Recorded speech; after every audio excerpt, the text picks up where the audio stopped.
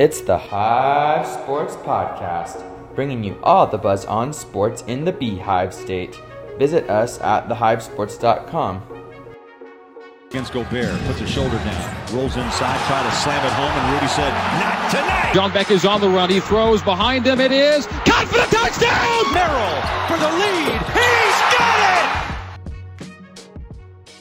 Hello, welcome, and thank you for joining the Real Salt Lake podcast here at the Hive Sports, where we've got everything Real Salt Lake for you for this week. A lot of things happening. Kind of a bittersweet week, a lot of excitement, a lot of, a little bit of disappointment as well throughout this week. Or am I right, Alex? Yeah, absolutely. It's good to be back on the pod, but it's kind of unfortunate circumstances having just lost to the worst team in the West. Yeah, that was a bit of a tough one, and we will talk about that and cover all the games, the recaps and the performances from the players as well. I'm really excited to talk about the games and break those down this week. But before we jump into those games, let's go ahead and get started with our favorite segment of the day. It is the Monarch Minute with Alex. It absolutely is. And we are back with, unfortunately, more of the same from the Real Monarchs, who lost 1-0 on Wednesday and then lost 3-0 tonight to Rio Grande Valley. It continues to be a very, very, very developmental season, to put it lightly. In Monarchs news, they signed Leo Torres. He's 17 and from San Antonio FC. He's on loan for the rest of the year. Midfielder, attacking-ish, I would say. We haven't really seen enough from him to know, I think, for sure. But in the first game of the week, Jimmy Slayton had a pretty good PK save. Monarchs would go on to lose that game, though. And tonight they had a much, much rougher game. Dusnup with his first, I think, kind of major mistake. He kind of flubbed a long-distance shot. And forward for Rio Grande Valley, Amo crashed the box and scored. He would go on to bobble another one later, and nearly the same thing happened, but the refs called it back because they said he had a hand on it, so they couldn't kick it out from under him. But other than that, pretty standard performance from the Monarchs, which is unfortunately not a good thing. However, the commentators were very clear in acknowledging the fact that this is a Real Monarchs 2.0, as the front office is kind of billing it, and it is filled with academy kids and young youth internationals. One standout stat was that 11 teenagers were on the roster tonight for the Monarchs, and as I've said in the past, that is a very good thing. I would rather see the Monarchs lose and develop academy kids and young guys that could actually see first-team minutes than win with 26 and 27-year-old USL veterans that will probably never see minutes for RSL. So despite the tough circumstances of the score lines, I would say that it was all in all a decent week for the Monarchs, because we got to see some really good young players play. One of those being Kevin Saucedo. He's a left-footed center back from Colombia for us. He's certainly not MLS ready yet, but I would say whenever Eric Holt's contract winds down, that maybe he could be a decent replacement there on a very, very low salary number. But I have gone over my 60 seconds. That is our Monarchs Minute for the week. You bring up whenever Eric runs out, whenever Eric Holt's time is up, because his performances lately have been a little bit questionable. But thank you for that Monarchs Minute. Absolutely. Really encouraging to see some young guys, some young players in. But in case it wasn't obvious, the Monarchs will not be making the playoffs this year. So we will I don't think the Monarchs have been in playoff contention since maybe the first half of week one. But and there were some spectacular goals from Rio Grande Valley tonight. So you kind of just tip your cap and move on. But yeah, Monarchs are hoping to just make it through the season, I think. Yes, and we will tip our cap right now and move on. Next segment, which is going to be covering the LA Galaxy and Real Salt Lake game this midweek night. Very entertaining game, and this was really kind of the highlight of the week, I would say, for Real Salt Lake.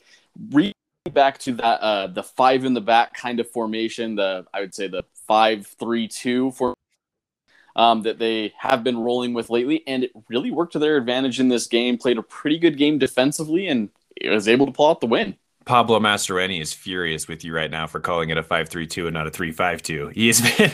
He loves to say that he would rather defend with 3 than have to defend with 4. So I take umbrage with your calling Justin Merrim a left back, but I digress. Before we get too deep into the woods, I would like to acknowledge that it was the first ever Hispanic Heritage Night for RSL at the Riot, which was awesome. David Ochoa absolutely showed out, Mexican national team goalie. And he had a really cool, I don't know if you saw this, early on in the week, he delivered a bunch of merchandise, well, not merchandise, but like team equipment, like balls and bags and stuff to a local team. I think it was Comba or something like that.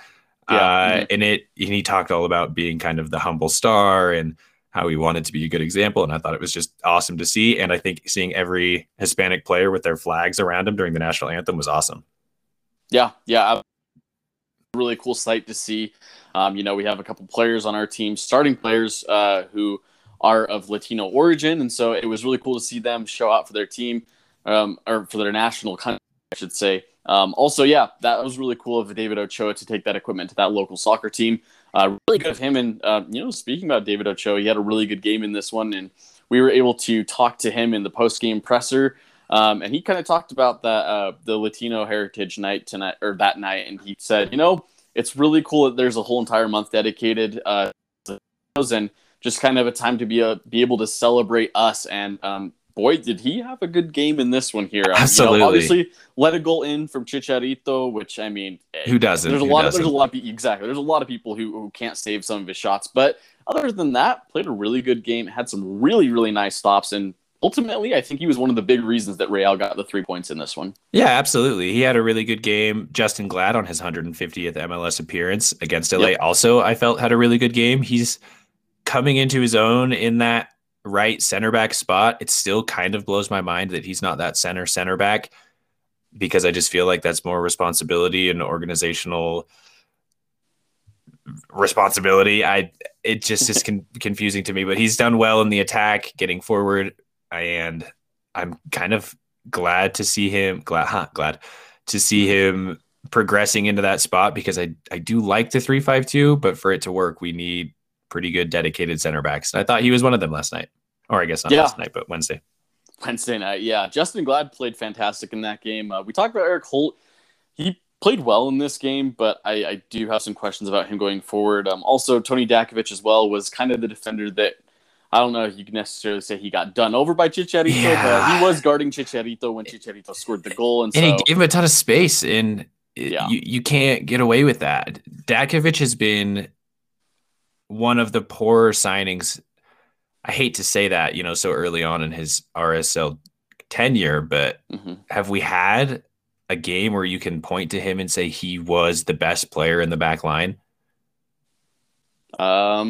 I mean, there wasn't really thinking through, but has he ever been? Have you ever looked at him and thought, yeah, lockdown defender, no one's making it through that left side? And not to say any defender that we could go out and get without an owner is that necessarily. You're right. But it is confusing to me how poor he's been. I mean, the guy got subbed off at halftime against Portland, and we would go on to get obliterated. So I guess maybe that is, a good thing for him. But it's just confusing to me to see us kind of whiff on a signing like that. I don't know. Maybe I'm wrong and I'm calling it too early. And, I've said before that I don't want this to become a gloom and doom podcast. And I don't think this critique is taking us down that path, but I am interested to see if he can maybe progress a little bit as he gets more comfortable, or if this is the player that he is. Yeah, I agree. For him and for his sake, really, as an individual and a player, that he's able to put in some better performances, some better shifts, but we kind of have yet to see that brighter side of things for him. So hopefully he improves his performance and, starts playing a little bit better and maybe can, continue as a regular starter if he's able to really perform well. So we shall see there. But I would like to know as well that there were they did kind of, like you talked about, play more of a 2 defensive midfielder role in this one with Pablo Ruiz and Everton Ruiz and Luis. And I thought they played fantastic holding down the defense in the back. Pablo Ruiz actually could in this LA Galaxy game. Looked very sharp on the ball, had a lot of energy, and I thought he played extremely well until he got subbed out of the game. How did you feel about Pablo Ruiz's performance in this one? Yeah, no, my notes agree with you. I'm staring down at him, and it just says Pablo Ruiz has great game against LA. Yep. And as Dunny would say, it's kind of those Jekyll and Hyde performances where, so like, I don't think you could say he's had a complete season for Ruiz, but he has been, when he's on, I think he's one of the best players on the field. And his partnership with Luis, as it gets better and more cohesive and their roles within this 3-5-2 get more defined, I think that they could be a very, very formidable midfield. There are some questions regarding the balance on the defensive side for both of those two, because they do both like to get forward. But I think, I don't want to get ahead of myself, but in the Austin FC game, we saw that get exposed a little bit when we don't have a guy in there that covers as much ground as both of those two do, like Nick Beasler. So I loved Pablo in this game, and I can never remember. I think when he came here, they said his name was pronounced Paulo, but every single time they now say Pablo. So I guess I'm going to go with Pablo until somebody says otherwise. But I thought he was great tonight. And as I've said before, every once in a while, he has one of these creative passes that splits like four guys and gets a striker in on goal. And if we can just harness that just a little bit more and get that to be a little bit more consistent, I think he could truly, I don't want to get ahead of myself, but I think he could truly become one of the better midfielders in the league. He's that good and he's that young. And I think his ceiling is genuinely that high. Absolutely. I think he's got top tier potential. And another thing we shall see with Pablo Ruiz, but he definitely is headed in a pretty good direction if he can stay consistent. I would like to also mention, hey, Damir Kreilach in the 40th minute had a really nice goal that really got things started for us.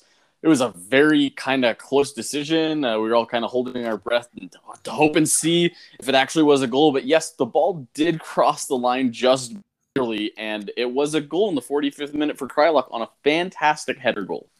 Yeah, and this is where I kind of have to defend my takes on Twitter a little bit, because I've been pretty vocal about thinking this position for Dami isn't his best, and the more I say it, the more goals he scores, so it's kind of hard to refute at this point.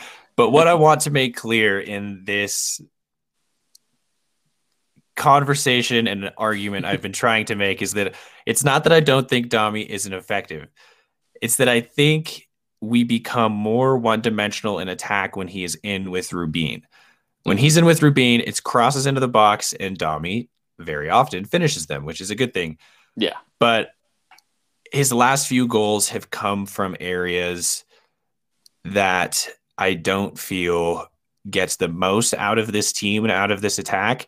I believe that our ceiling is higher if it's Rubin and Anderson together. And I think that's because Rubin is a really, really, really good hold-up striker, slow the game down a little bit, let people get ahead of him, draw fouls, occupy center backs. And Dami kind of plays this false nine, almost a pseudo second 10, which doesn't allow the best of Rubin's abilities to be capitalized on. Because when he gets the ball in these areas, he's kind of always looking back to both Rusnak and Dami, who very often occupy the same spaces. Whereas if I think we see Rubin and Anderson, he could then have a guy to play through. And I was hoping we could see that with Anderson and Dami, which we did in the 95th minute of this game. We saw, and forward get in behind, make a run between center backs and score an absolute golazo to save the game and win us 3 points at home. But in the game against Austin, we see Dami and Anderson without that true hold-up guy. There's no connection between the midfield to the point attacker in, I guess not point's a bad word because point is very often used for like true out and out nines, but for like the streaking runners in behind, there's nobody to connect those two links in the chain. So I just think, and then, but again, you can't really sub out Dami, as everyone has told me many, many times, because he is an MLS MVP dark horse and probably the best player on this team. But I just don't think the puzzle pieces fit best with him in that kind of reserved striker role. That is a very, very long-winded way of me saying I want to see Rubin and Anderson play together up top, and maybe Dami in back at the 10, and you shift Albert to a wing. I know I hate saying it out loud. I don't even think I agree with it because Albert, for whatever reason, is not great for us on the wing. Maybe wing back. Right. This kind of 3-5-2 role would be better for him and would suit him more. But I just think that the best striker options we have would be Rubio Rubin and one of Bobby Wood when he's healthy, or Anderson Julio, because I just think you lose a lot. And, Pablo even talked about this in his post game of the LA game. He says every striker brings something different. He said Rubio Rubin does a lot of good things to get us forward. And then he said Anderson Julio is really good at getting in behind, as we saw in this game. And I think those two things, when put together, give us the highest ceiling in attack. My piece is done. I take away I stand off my soapbox and I cede the floor. I respectfully disagree with you, but I'm here for that. I'm here for that. See what you're saying. You and many. You'd mentioned in this game that Anderson Julio comes into the game, and we had talked to Anderson. I had been able to talk to Anderson Julio in a media conference leading up to this game, and hey, you, Alex, you actually sent me this question and said, hey, can you ask Anderson Julio this question? I asked him the question. Just to let you guys know, if any of you guys have questions that you want us to ask the players, let us know. We'll ask the players. But the question was, how are you adapting to the team that you need to do to get more playing time under Pablo Mastroni? What a good question, Ethan. He said he feels good. He feels content. He says the transition to the team has been great. And he said, I'm happy. My teammates are helping me get used to the feel of the team. But he said, ultimately, the playing time is up to our head coach. He feels that he has to work very hard to put in his best shift. He said, or helping with an assist, whatever I have to do, I have to be ready when I am called upon and do the best that I can. And he did the best that anybody could have done as he gets subbed into this later on in the LA Galaxy game. And you had mentioned it, mind-blowing play, like the case to get forward. Ridiculous. And then just flips the ball up and on the volley drills it. Weak foot too. Don't forget that. Weak foot, left foot. Yeah. That's amazing shot. Bottom corner. Unreal. This could be Real Salt Lake's goal of the entire. When it happened and how it happened, it was a fantastic goal. The Anderson Julio competition, because after this game, Lucas Muller asked Pablo, does this guy get some starting minutes now? Come on, we need to see it. We obviously saw it in the Austin game, but Anderson Julio conversation have been pleading on Twitter and saying, hey, you know what? Let's get this guy some starting minutes up. But he's playing up top. He doesn't need to come back and play defense that often. I don't even care. Call me a bit. I want us to get goals. I want us to win games. And Anderson Julio has been helping us do that. What do you think, Alex? Hey, you don't have to convince me. I don't want to pull out the receipts, but I've been trying to get Anderson Julio minutes since the start of the season. I was there for their preseason game when he played in his first minutes and scored a good goal. I've always been in his corner, and I don't even think he is a defensive liability. I don't think we've seen that. I think everybody just kind of started saying it, and everybody started retweeting it, and now everybody kind of believes it. When was the last time we even saw him start a game on the wing? Yeah, it's been a long time. I don't even know that forever. He is a defensive liability. Is Justin Merrim really that much better at defending that he deserves all these minutes over a guy like Menendez or Julio? Truly, I don't mean to be facetious. Is he honestly that good at defense? I don't think so. I think even Dunny mentioned it. I think it was in the LA game that Chicharito was Merrim's guy and he lost him on his goal. He let him slip away and wasn't so. I have issues with Merrim playing, and that's well documented on this pod. But I don't even know that we know that Anderson Julio is a defensive liability. I don't think we've seen enough to even make that case. So I totally agree we should see more Anderson, and I totally agree we should see. You haven't said this, but we should see more Jonathan Menendez, because we need to get our best players on the field. And I don't think Michael Chang or Justin Merrim are our best players. And so if we want to, as I've said earlier, if we want to capitalize on our attack and our, starting 11, I really do think we need to see more Anderson Julio. And I've tried to be consistent in that take. So I hope that this doesn't just sound like me screaming into the void, because we obviously saw it against Austin FC and it wasn't everything it was billed to be, but I maintain that I still think this is the correct path moving forward. Right. Yeah. I absolutely agree. And we'll talk And about getting one of the Anderson best Julio. goals in club history helps a lot too. Oh my gosh. Yeah, that was amazing. We will probably continue to talk about Anderson Julio in this episode.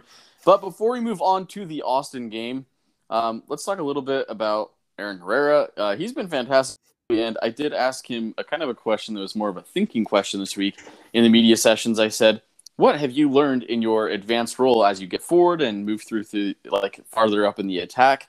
What have you learned? And he said, I learned that I am capable of beating guys 1v1 and creating dangerous chances for us. He said, I always need to be committed to what I am doing. I just always need to be fully committed every time. So he says, whether it's getting forward or coming back helping on defense, I just need to fully commit. And he has been doing that lately. Last this game from me, we finally saw Andrew Brody get subbed into this game. Yeah. Great to see him back Good from point. injury. It's been forever since he has played. So really happy that he's made a relatively quick recovery, and we are happy to have the guy back for even more depth at the wingback position. Yeah, absolutely. He's one of those guys that came on and kind of lit the team on fire a little bit. So it's good to see him back and healthy and an option off the bench. Yep, absolutely. All right, let's go ahead now and talk about the not fun part of this episode. Yeah. It's going to be the Austin game. I love the tweet from Matt Montgomery. With this win, Austin comes up to the still in last place in the conference, which they are a terrible team. I mean, they've been playing a little bit better as of. I mean, really, no excuses in this one. We're a team fighting for playoff position, and we really needed this game, and losing 2-1 and the 3 points on the road. Yeah, and as I want to say it's these Jekyll and Hyde performances, but it's really not. I mean, both of us would agree, I hope, that we could have easily lost that LA Galaxy game. And we could have easily lost this game by 4 or 5 goals. There were some Austin FC chances. One goes right over the bar. David Ochoa makes some good saves. One gets called, offside. This was the worst team in the West. Again, I don't want to get doom and gloom, but it's really hard to see us play as poorly as we did today and have some semblance of, optimism going into the most important stretch run of the season. We got a good win at home, but if we can't do it on the road, I don't think we have enough home games through the remainder of the season to snag a playoff spot. And this was really a good chance for us to get a little bit of distance in that situation in the standings. And we fumbled the bag really hard. And I don't know where the answers come from. I don't know that the 3-5-2 gets us to the playoffs. I don't think it gets us far in them, certainly at all. Mm-hmm. And I think it's for a couple structural reasons. I think without Luis in there, what what we always hear you gain in Nick Beasler is his like steady possession play, which okay, but if we can't keep the ball because we can't get the ball, it doesn't really matter. You know what I mean? We lost the ball in too many important situations against Austin. And, I take issue with Danny said on the first goal that it was complete dumb luck. And I take issue with that because the initial shot was like inside the box, pretty much unmarked. He just pinged Ochoa. Like he should have made the first one anyway. So I think these weren't, soft goals. I think these were pretty self-inflicted, like I don't know that it's a coaching mistake, but our spacing is still just not there in the 3-5-2. And then when you start to rotate guys and bring less experience to the lineup, these are the kind of results that you risk to me. Mm-hmm. Yeah, absolutely. And this game was pretty shocking defensively. I don't pay extreme close attention on other teams in the MLS. I really just get the feeling though that we are the hot, cold team of the MLS. Like, how do we go from having such a fantastic performance against a Seattle team to then getting blown out by Portland? Then we go ahead and we somehow lose to the worst team in the West 2-1. It to me, and that really worries me come playoff time because we're going to be playing against really good teams who want to advance, and so we need to have our A game every single game. We need to win consecutive games, otherwise. And so that I feel like consistency has been for the team this year, but defensively looks really bad. Donny Toya got the start and was actually playing kind of left center back role, and did look fantastic at all. But Damir Kreilach did get a really nice fantastic assist, really nice through ball, perfect timing, just barely onsides. Damir Kreilach scores again, and I mean, I love every way, shape, and form. This game was fantastic to see, but unfortunately, Cecilio Dominguez did get the best of us in this game, and I do feel like he is by far and away the best player for Austin, so good for him, but still, it's not an excuse at all. We definitely should have done much better in this game. What are your thoughts on this one?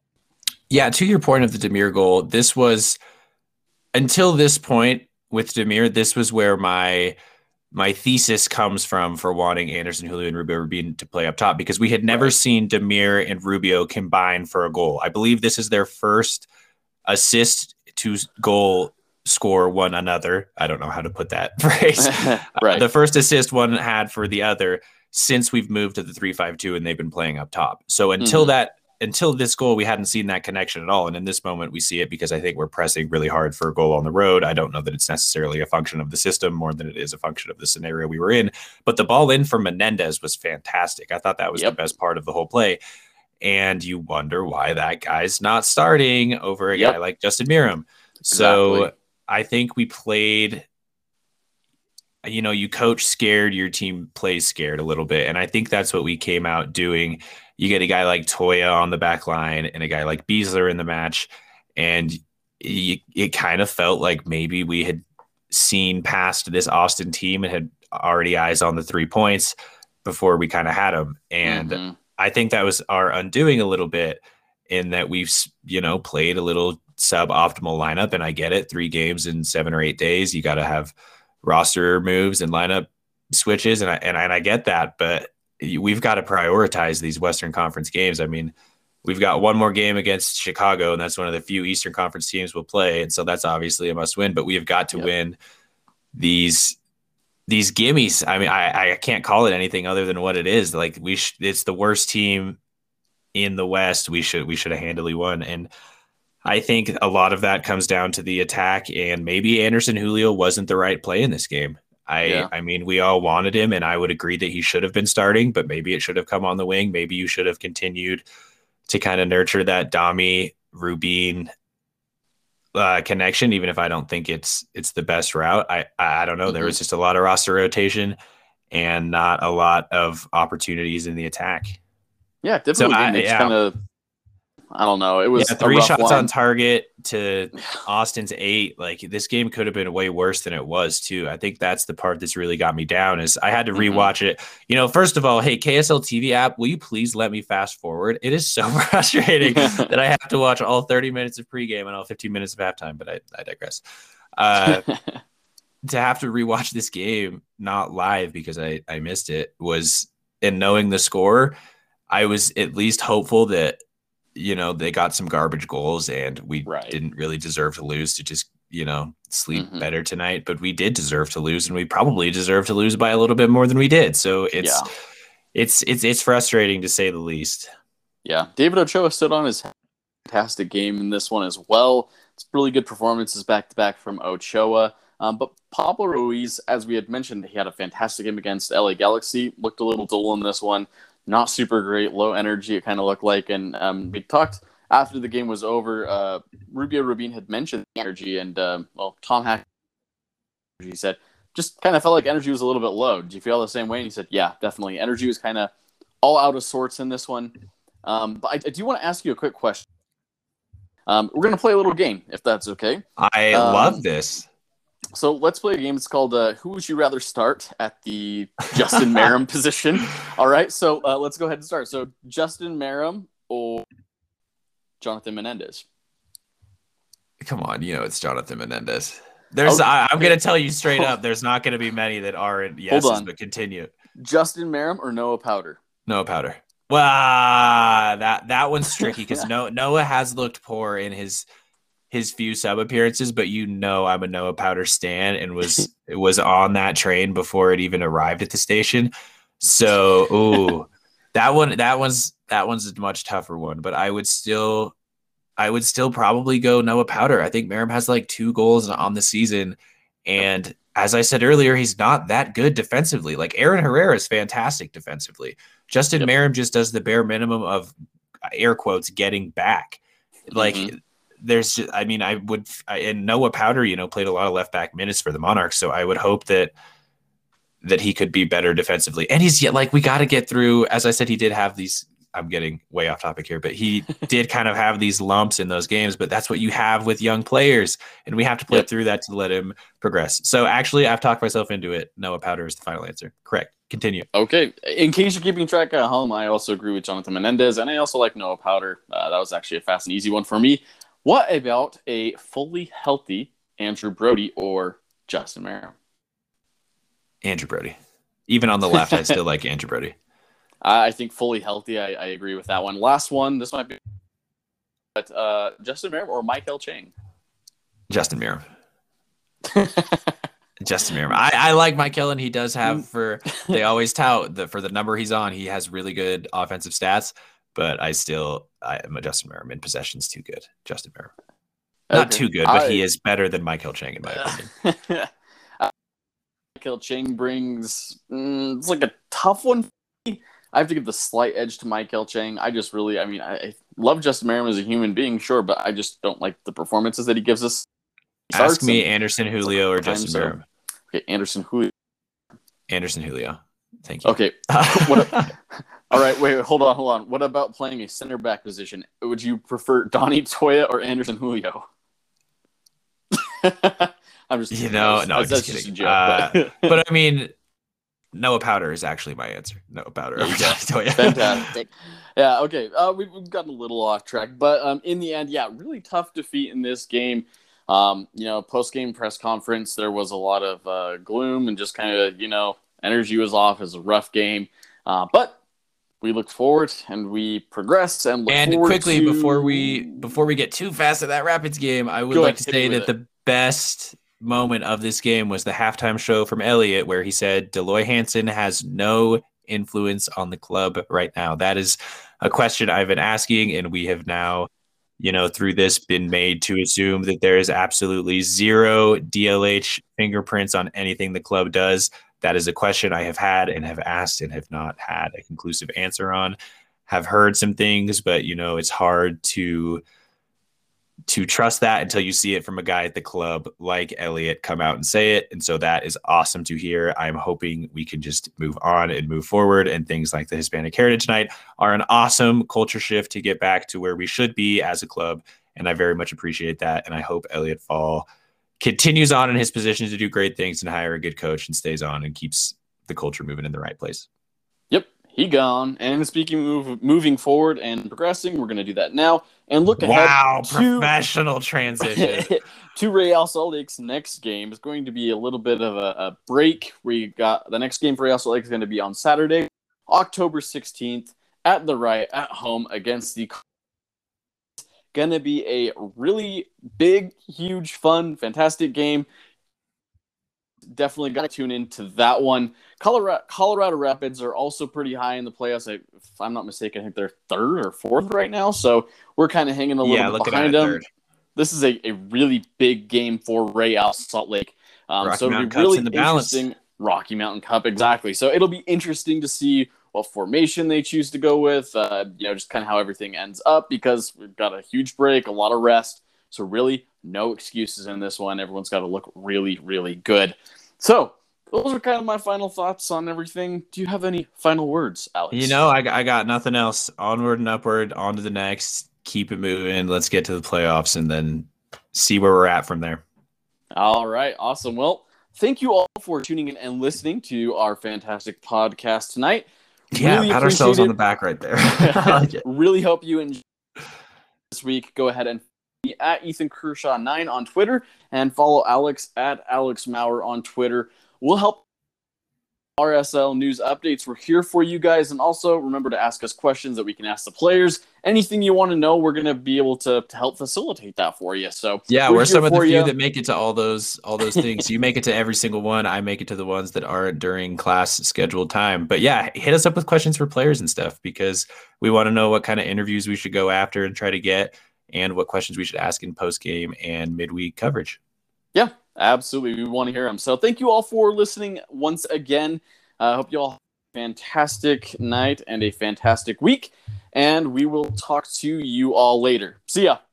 TheHiveSports.com has all the buzz on sports in the Beehive State, covering prep, college, pro, and church sports. No way, really? Okay, maybe not that last one. If you want to stay in the know about all things Jazz, Cougars, Aggies, and Utes, then this is the site for you. TheHiveSports.com. We may even feature your high school, so check us out today at TheHiveSports.com. You can also follow us on Twitter, Instagram, and Facebook. Check out TheHiveSports.com because we got the buzz.